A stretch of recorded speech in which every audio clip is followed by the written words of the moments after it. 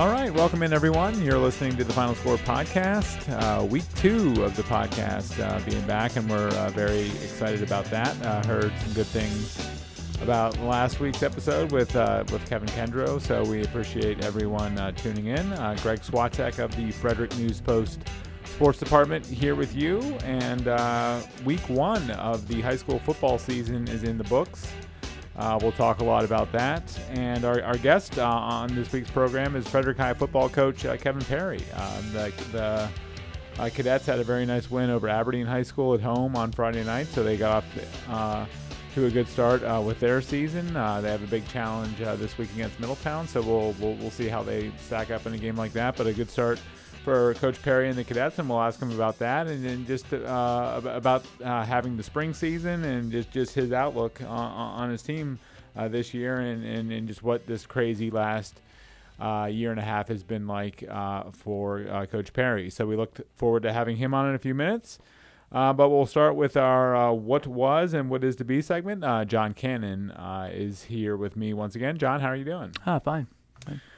So week 1 of the high school football season is in the books. We're about to dive in full throttle, I guess, at the back end of this week with all sports really getting underway. We had tournaments and cross-country invitationals and stuff over the weekend, but things really get in earnest at the back end of this week. But what were your impressions from week 1 of the high school football season? I know you saw Brunswick and South Carroll. How did Brunswick and their new freshman quarterback look? Well, I mean, they lost, and he's a freshman quarterback. But that said, I mean, you could see there's something there, especially when you consider he's a freshman. Decent size, made some nice throws, missed some throws, threw a really nice touchdown pass to Michael Souders, who's a heck of an athlete for them. They also, Brunswick used Souders in the Wildcat formation as well. So he did some good things, and there's something there to build on. So, and being 1A, I mean, yeah, by the end of the year, I'd like to see where they are. Yeah, should be in the playoffs, wouldn't you think? And they'll be very competitive and win a lot of games against teams that are on their level, right? That 1A level, they should be very competitive, right? Yeah, because, I mean, South Carroll, I mean, that quarterback of theirs, he made some really fine plays. I mean, I want to say he's a senior, but he was very good at thinking on his feet. When plays broke down, he just extended them and found a way to make passes, completions, even ran the ball. And so, yeah, they had their hands full. But against the other 1A teams, I'd like to see what they do. Yeah, I think the county got off to a pretty good start. Brunswick, I think, acquitted themselves well, even though they didn't win. Frederick won. And Urbana had a very nice win over Richard Montgomery to start their season. Ligonor, as you would expect, cruised over Kenwood. Middletown and Tuscarora in the only county game. Middletown dominated that one with their defense as well as their running game. The Tuscarora, as we talked about last week, might struggle a bit this season. TJ was competitive against North Hagerstown in a loss. I was at Oakdale and South Hagerstown, and Oakdale really, I felt sort of got back on track with the dominant win over South. They have a great sophomore player, Evan Austin, who's sort of a do-it-all running back, receiver, athlete for them on offense, and he as well as defense. Yeah, he had a pick six return for a touchdown, and in addition to scoring 2 offensive touchdowns. He's a kid that did not play last year. No one played, but he opted out of school after getting hurt as a freshman. So he still has 3 years of eligibility left, and I think Evan Austin will be one of the bright new faces on the county scene this year for Oakdale. And Catoctin, I think they played Boonesboro tough. That's typically a game Catoctin would win. But did anything else really strike you about week 1 of the high school football season? Frederick's win caught my eye. I'd like to see them. I mean, last year they made some strides, and really the last couple of years. So they could be a team to watch. Of course, tough one this week with Middletown, but. Right, yeah, and we're going to talk to Coach Pirri about this. Chris Matevia, a player that didn't play for them last year due to personal reasons. He came back and had over 200 yards and I believe 3 touchdowns in that game for Frederick against Aberdeen. So I agree with you. That was sort of the standout performance of the week on the high school football scene. I'm wondering if I think we hit pretty much everyone in the county. I'm not sure. Well, St. John's and MSD. St. John's had a tough one against Friends School. That game was pushed back a day, and I think St. John's could be competitive in some games, but it might take them a while to get their footing under their new coach. MSD, as they typically do in season openers, they rolled to a win over Rappahannock, and those two teams play each other this week. So that'll be a good barometer for each team. This coming Friday, St. John's and MSD. And then you have a couple of big games, I think, John. You have the Frederick Middletown game, which should be interesting, and you also have Oakdale and Walkersville, which should be a very competitive game too. Absolutely, Oakdale has Walkersville, and don't they have Middletown working on the schedule pretty soon after that? Some good early season matchups. Yeah, I think Oakdale, their schedule is just monstrous this year. They have South Hagerstown, which is typically a playoff team. They're down a little bit this year. Walkersville, Middletown, Ligonor. I think that then they play Fort Hill, which is a 1A juggernaut. They play Gwen Park, which is a very good 3A to 4A school. So Oakdale, I think, has by far the toughest schedule in the county. They played Walkersville. Walkersville has gotten the better of them in recent matchups, including last year where Walkersville got off to that really nice start before losing twice to Middletown. Remember seeing them in the playoffs, I think it was 2 years ago, where Oakdale went for it on fourth down, came down to the wire, and Walkersville stopped them. Great game. Yeah, that's always a good game. Sherwood, typically a strong state power, they play Urbana, and Urbana's got a lot of players back from last year's team. They're missing their quarterback from last year, a 4-year starter in Kyle House, and they're missing their great running back, Eric Kolar, who's graduated as well. But most of the rest of the team is back. So I think Urbana could be one of those under the radar, really really strong teams last year. Because even though their record wasn't the greatest in the spring, they were competitive in most all of their games, including 2 games against Ligonor. So Sherwood at Urbana, that could be intriguing. I'll correct myself. Actually, Oakdale went for 2 in the playoffs. Yeah. Memory's not what it used to be. Right.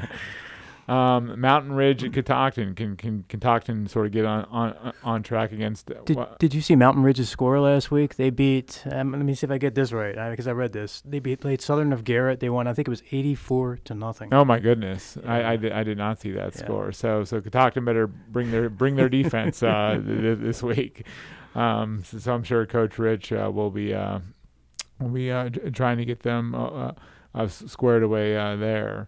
Another interesting game, TJ at Brunswick. I mean, Jerry Smith, the Brunswick head coach, faces off against his former team. TJ, again, we'd heard some good things about North Hagerstown going into the season, and TJ was competitive with them last week. So that could be a very interesting game too. Ligonor is at Westminster, and you would expect them to roll. So.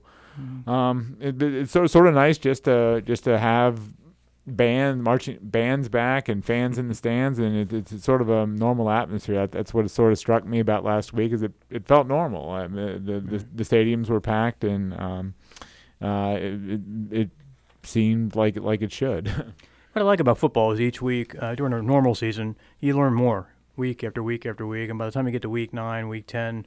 You have a lot of knowledge, but you didn't get that last spring. They got to play, but you didn't have that type of setup. You had a 5-6 week thing. Some teams didn't have that many games because of COVID, so you never really got that week to week progression where you learned more. And teams got better and better and figured things out, in one week to the next. Right.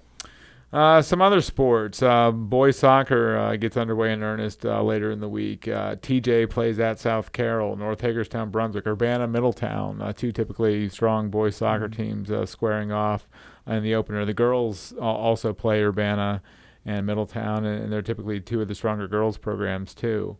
Walkersville plays Tuscarora in soccer this week. Volleyball. Frederick at Catoctin, Urbana and Middletown, Oakdale at Williamsport. Boy, that's an interesting volleyball matchup too. Typical. Oakdale is now a 3A school, but they were really the 2A powers in recent years in volleyball. Right. And so those teams square off. And Field hockey, I know you saw Middletown today. They opened up against Westminster, and Westminster's always the state power. So that's a tough first match. Right, Yeah, exactly. tough opponent.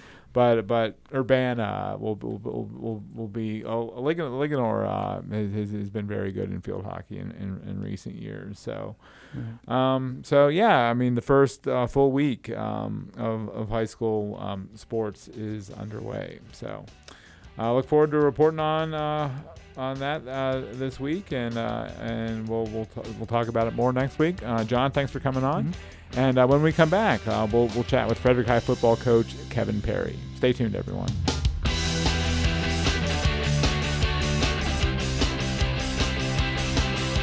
We are back here on The Final Score, and last Friday, the Frederick High football team opened the season with a 44-30 victory over visiting Aberdeen High School out of Harford County.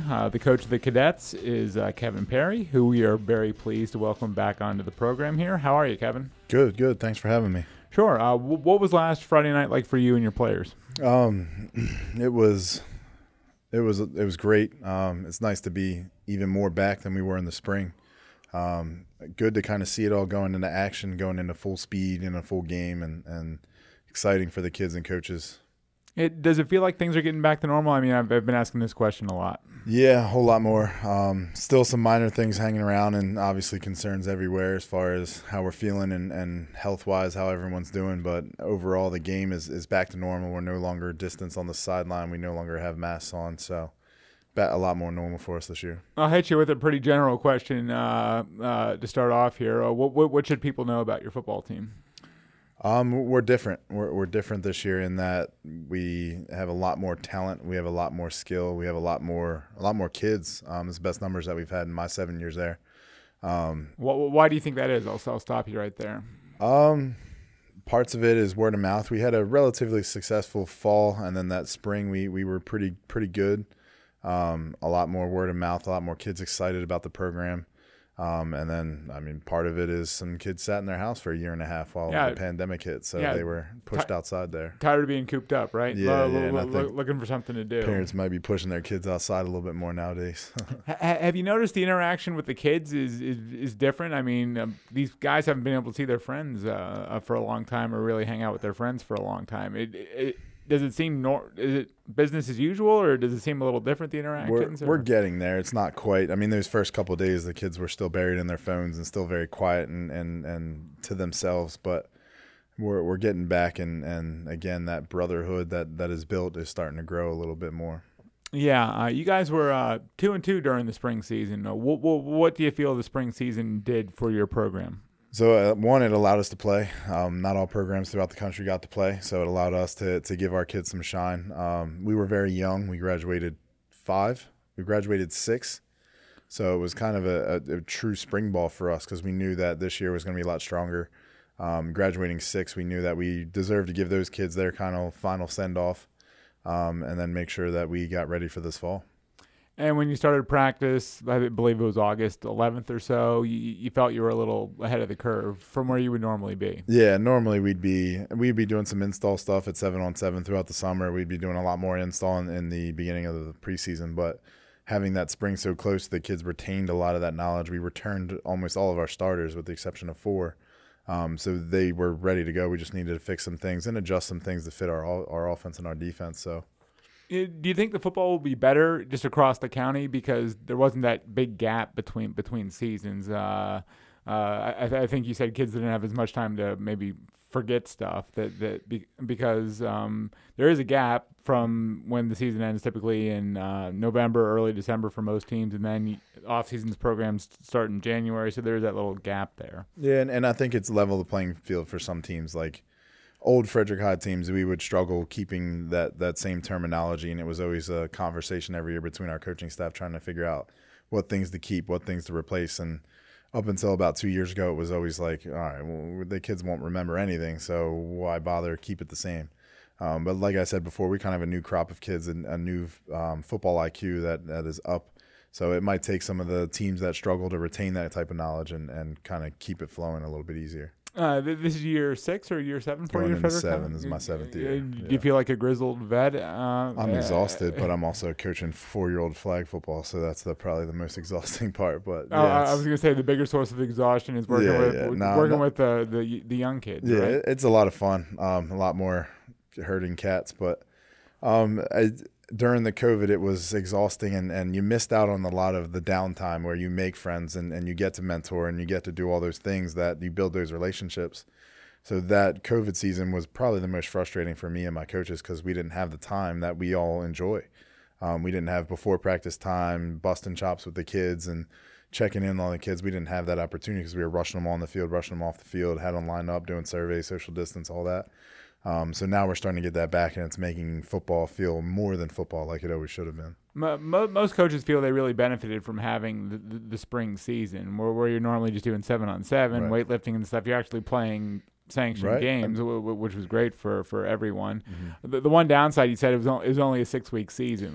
Yeah, and then we had our issue, and we had to miss 2 games, so we only got 4 games in and there was a great group of seniors. Like I said, we had 4 of them we sent to play college ball, and they only got 4 games. And so we had kids that were just starting to click game 3 for us, where if they played the full 6 or played a full 9 games, they would have been that much better. That's what I was going to ask, because you got some kids up the speed where they should be, and then all of a sudden the season was over. Right. So that was like your one regret, is you couldn't work with these kids a little longer. Right. So, you have a lot of kids back on your team this season. How much does that help?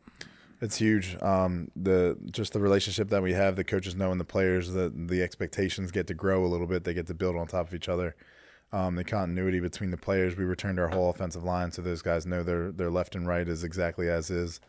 We returned a quarterback who got to play some last year. We returned a couple receivers. We just returned so many players, so they can look at each other and they know they've been playing together the last, 4 or 5. If you count scrimmages, 7 games. So. Did that accelerate the learning curve for sure as well? Just where you guys normally would be at this time of year, not only the spring season, but just your experience you bring back. For sure. And again, those kids that first year playing might have been in the spring, and there was a bunch of kids that their first time ever playing football was in the spring, and those kids got to learn football, but now they actually get to put it into action in a full season. One of your players that is getting the most notoriety in recruiting circles, and just their people are impressed watching him play, is Trayvon Neal, your corner and your receiver. Tell us about Trayvon. So Trayvon is, from the first day I met him and driving him to 7-on-7 or wherever we were going, I've never been thanked so many times by a kid and a rising 9th grader who just, thank you, coach, thanks for the ride, thanks for everything, thanks, blah, blah, blah, shake a hand and then go. And it was like, man, this kid's special. And then seeing him play, it was like, this kid is going to be special. As a freshman, he was first team All-County as a corner. He had a pick 6 against Linganore in our first playoff game that we played in 15 years. He just has everything you want is in that kid, and you just wish he was an inch taller, 20 pounds heavier, and he would do that. He'd jump right in the weight room and do everything that needs to be done. But you can't say enough about a kid like that. Yeah, I mean, what is it about him that allows him to be so confident in new situations, like a playoff game against Linganore? He feels like he belongs, and he's returning interceptions for touchdowns. He just has that moxie that we watched him play in our youth league, and he played all the way through our youth league. He has that ability to rise to big occasions, and even if it's brand new territory for him, he's ready. And corner is his stronger position, or is that where colleges are looking at him? Because he is getting some D1 looks, right? Yeah, he's got a couple schools on the hook. Corner more so, but they know his athletic ability and his ball skills.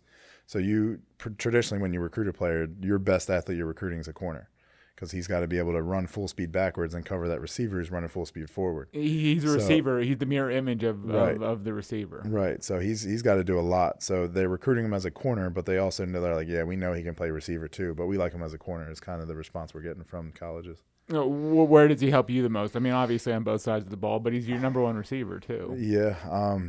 It's hard to say. It depends on the week. If they have a monster receiver that we need to shut down, it's an easy answer.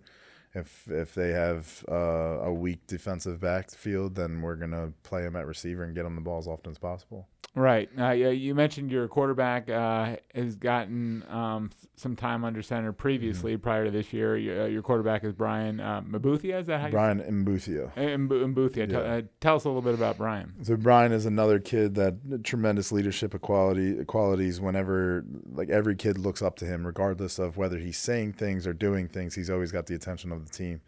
I think he is kind of one of those bigger recruiters, and he's that type of kid that has high expectations in the offseason, and that carries him into the field. And he throws any college size NFL football, high school size football. He makes it sound like a Nerf football. He makes that thing whistle. So he's got the things you can't coach. He's got the height, and then he just has a football IQ that it's up there. Yeah, but vocal leader, or what's his personality like? He's more quiet, but he's not afraid to jump down somebody's throat when they need to. He's not afraid to tell people to be quiet, get in the huddle, get on the line, and he's a team player, but he's more quiet. Yeah, what are your linemen like?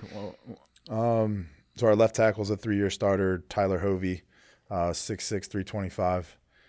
He's bounced around to some college camps, and he's going to get some looks here.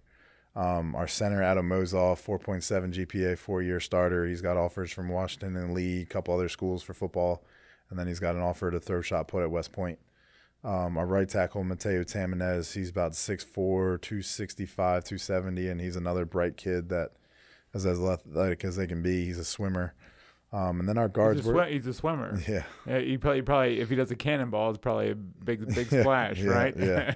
And then our guards, we kind of have a couple kids we've been rotating through those spots right now. Dalton Ledreau, who's a 2-year starter for us. Right guard, we have Anthony Gonzalez, who was a 2-year starter for us, came through our JV. Tyson Wilson, an underclassman who's getting some reps. RJ Scott, who's getting some guard time and some tight end time. So we have a good lineup that we're rotating through. A lot of guys playing both ways, or not really, not on the line. So our 2-way starters, we only have Trayvon, and that's about it. And that speaks to your numbers, right? Yeah, they're able to keep kids just in Trayvon one and position. then Yeah. Chris Matevia. We have two true 2-way starters, and then we have other guys that rotate in and out of spots, different personnel packages, and we can spell them here and there. So it seems like this Frederick team, and you've gotten to the program to the point where you guys can hold your own in the trenches, where previous Frederick teams couldn't necessarily do that against the Ligonors and the Middletowns and the really strong teams, right, in the county and elsewhere. Is that the biggest difference for you guys? You guys are able to hold your own along the line of scrimmage? We've had years where we've had a lot of size, but we just didn't have the same football IQ or the football tenacity that you need. Our kids will get after it. Tyler was on, I think, TikTok. He had like 6 pancakes, and they were counting them up and having a good time with them. Adam Mozall just loves getting after it, and even if he makes a mistake, he's going to try and bury that kid and make the mistake the way we ask him to. So it sounds like you got some competitiveness going on with the linemen in terms of videos and TikTok. And then you get kids that are like, how come I wasn't up there? And it's like, because, man, you had 3 pancakes, he had 6. It's your turn next week, right? Right, and then he could make up for it in a future game. It sounds like this group is a lot of fun to coach. Yeah, they can be, and they're high school kids, so they have their days. But yeah, they're a lot of fun. They get after it. They get after each other, and the biggest thing that we're trying to teach them as young men is just how to take these lessons and move forward with them, and how to take them into careers and being a father and being a coach and being a dad one day and all that type of stuff. So it's taking these football lessons that they're learning and just kind of expanding upon them, which has really benefited them so far. Is this the best team you've had at Frederick High so far? Yeah, athletically for sure. Football wise, for sure. Yeah, all around. Yeah. There's a couple spots, like if we had just a little bit more football IQ in some specific positions, that would kind of answer all of our questions, but we're getting there. Yeah, I mean, how have expectations changed? What do you guys talk about as a group in terms of setting goals and stuff now that you guys have gotten to this point? So our expectations, I mean, starting out my career here, at first it was win, and I learned very quickly. Just win a game, right? Yeah, I learned very quickly you had to kind of cut it down to smaller battles. So we've kind of expanded upon that. We take those smaller battles and we still focus on those smaller battles, and now they just amount to more.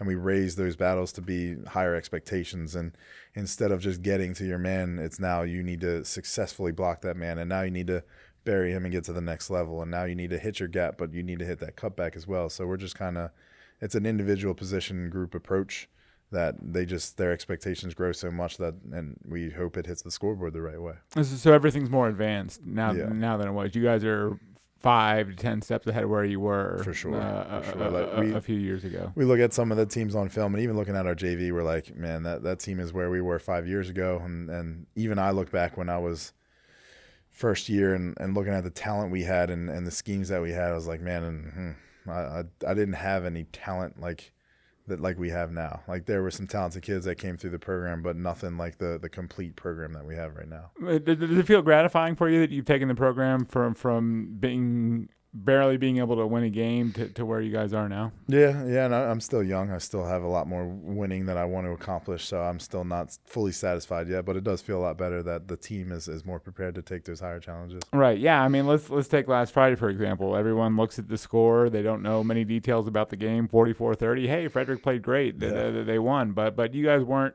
completely thrilled coming out of that game. You mentioned in practice the other day. We played 3 quarters that were tremendous football.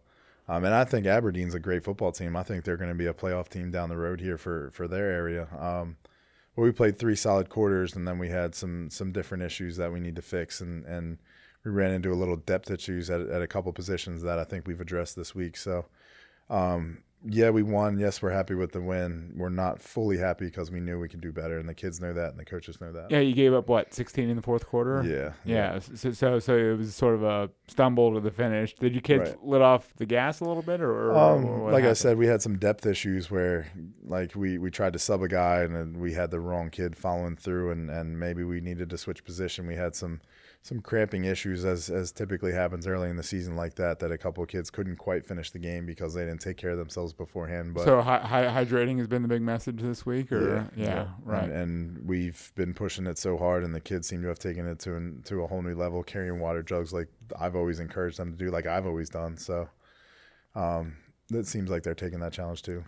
Doesn't it show the growth of the program that you guys are now not just happy to win a game? It how you win matters too. Yeah. I mean, it says a lot when before it was walking off the field talking to an administrator like, "What'd you think?" And they're like, "Hey, you scored." Like right now, it's like the administrator who's been by my side the whole time is like, "What happened here?" And like they're just as critical. And it's like, "Yeah, we got to do better." So now it's, yeah, we won, good job, but that's not the final expectation. We know we got to continue to improve and get better for next week. And it seems like the kids have sensed that the bar has been raised too. And again, they're excited to score, they're excited to win, but they also walk off the field like, man, I left something out there. I could have done better. Yeah. Well, where does that show up, in film, or do they know it right away? Or it's kind of both. Right away is obvious, especially when we let up 16 points in the fourth quarter. But then film goes the extra mile and shows them every little detail. The smaller missed assignments going left step first instead of right step, but we can break it down pretty close. The film doesn't lie, as they say. So you mentioned Chris Mativia. You mentioned in practice the other day, for personal reasons, he did not play last year. What has it been like to have Chris back in the fold here? Since the day he showed up, and he made a joke when we ran on the 7-on-7 field together when he first came on, and he was joking like, "Oh, they should have never let me back on this field," because he's a dangerous kid football wise. Like, he can make the big plays. He also has the knowledge and the ability and the moxie, like I said before, where he's gonna go on and do everything he can to make the play successful.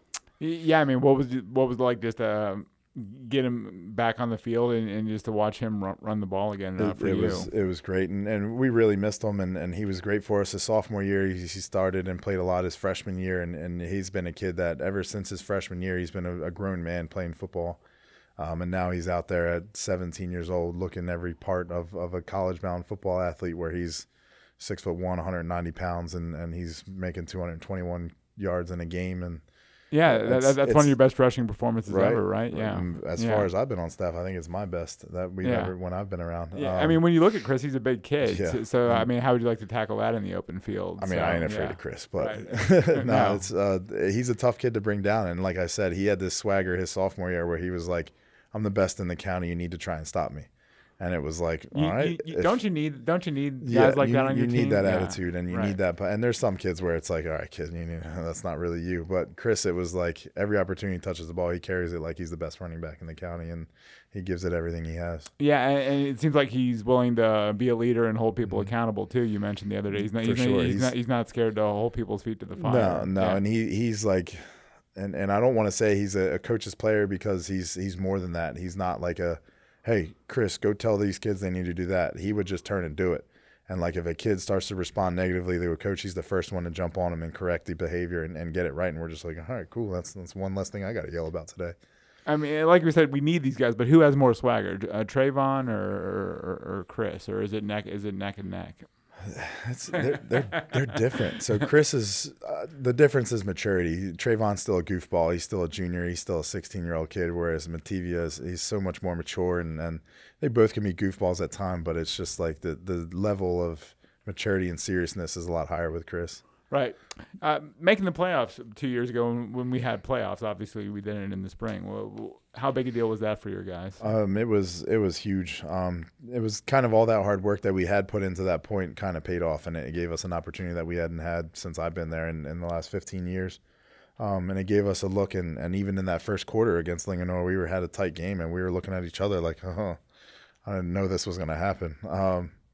But it kind of set our sights on what we wanted to have last fall, and what we have now is like we can get there. Now the next opportunity is when we take the next step, and not only do we get there, but we win and we continue down that path.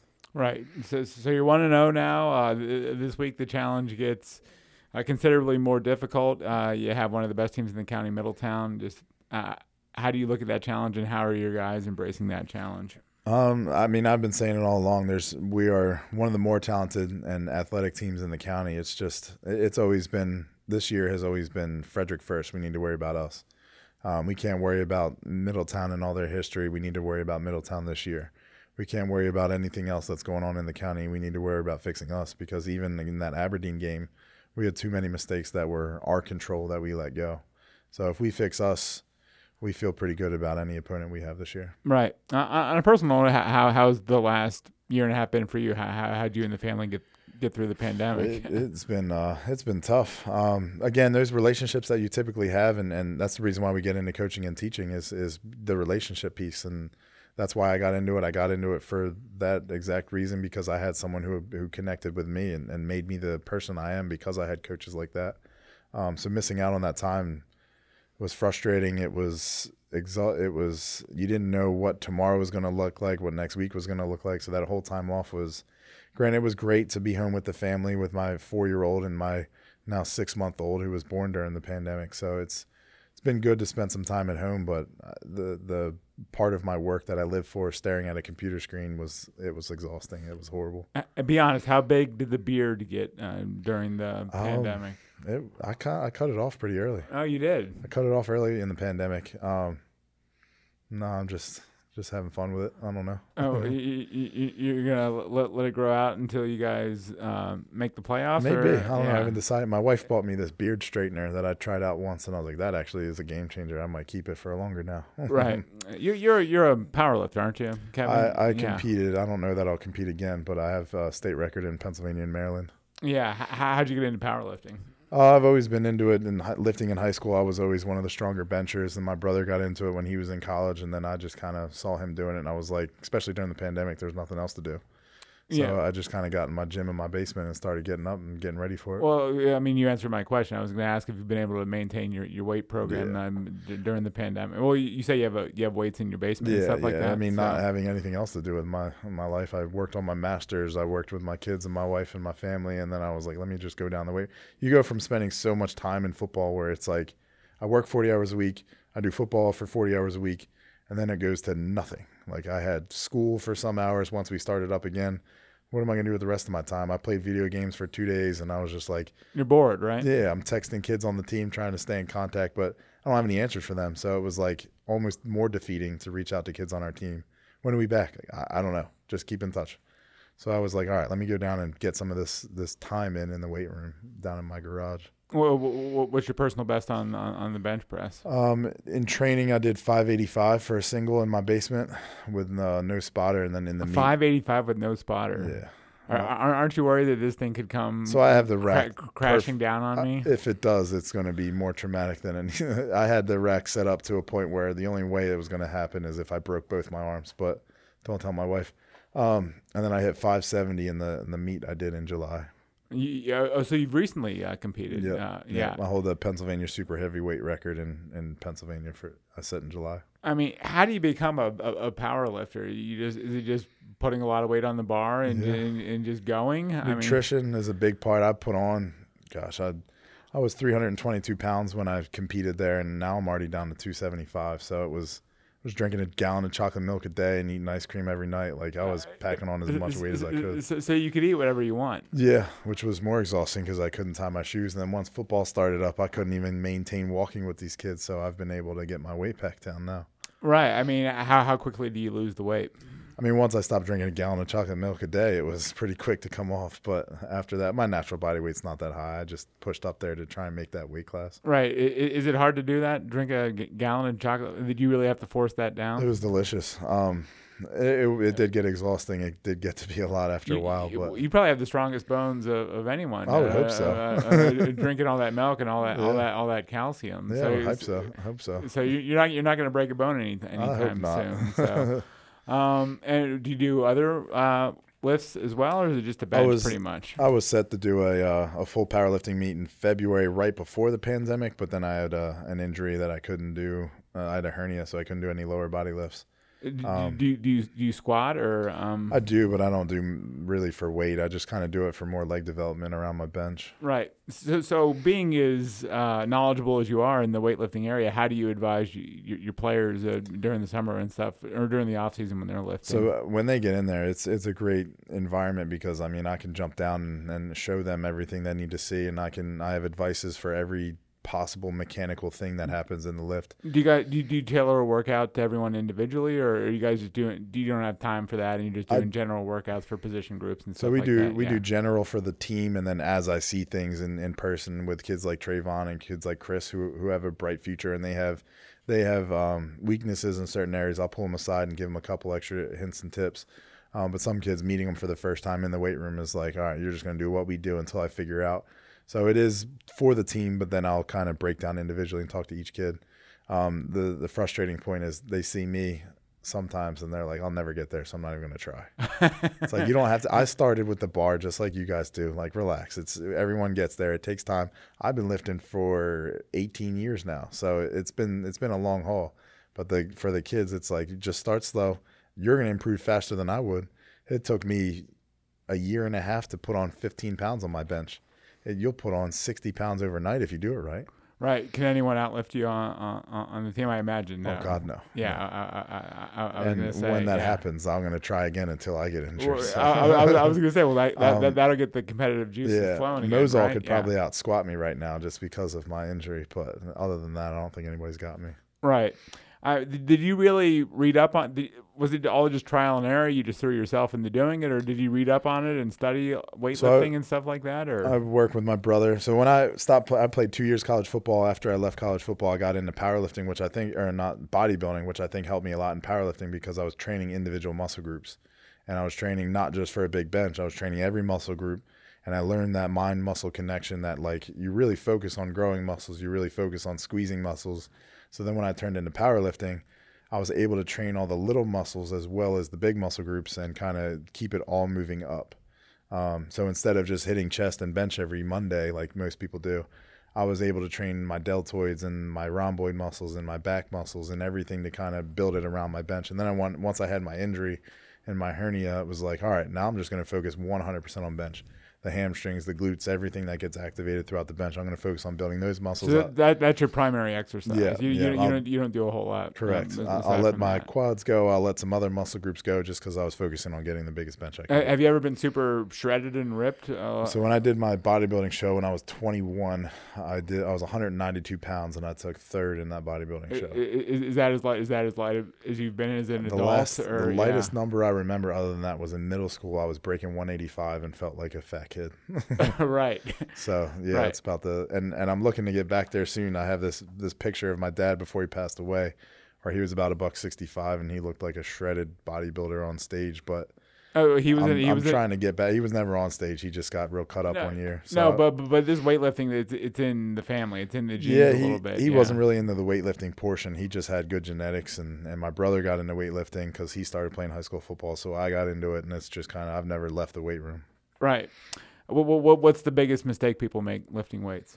Lifting too much? It's kind of centered around their goals. A lot of people, like I said, if you center your goals around just having the biggest bench, you're going to miss on other opportunities, other muscle groups, other possible things you can be good at. And then the next thing is learning your genetics. So those guys, big tall guys with long arms, they're not going to be good benchers because their arms are too long for it. Yeah, They'd be better off at deadlifting. Kevin Durant, the NBA player, Right. talked about that. He's like, guys, I'm not going to have a big bench because He'd have a great deadlift though because he's got that arm length and those lever arms for that. But right. Yeah, but he said, you guys expect me to have this big bench press, Right. and it's not going to happen. I mean, with I the got length these of, short little arms. I had with a the length of 56-inch my chest. arms. Yeah, I'm Right, ready to move that bar. Right. So genetically, just your physique, Yeah. lends itself to that too. But sure.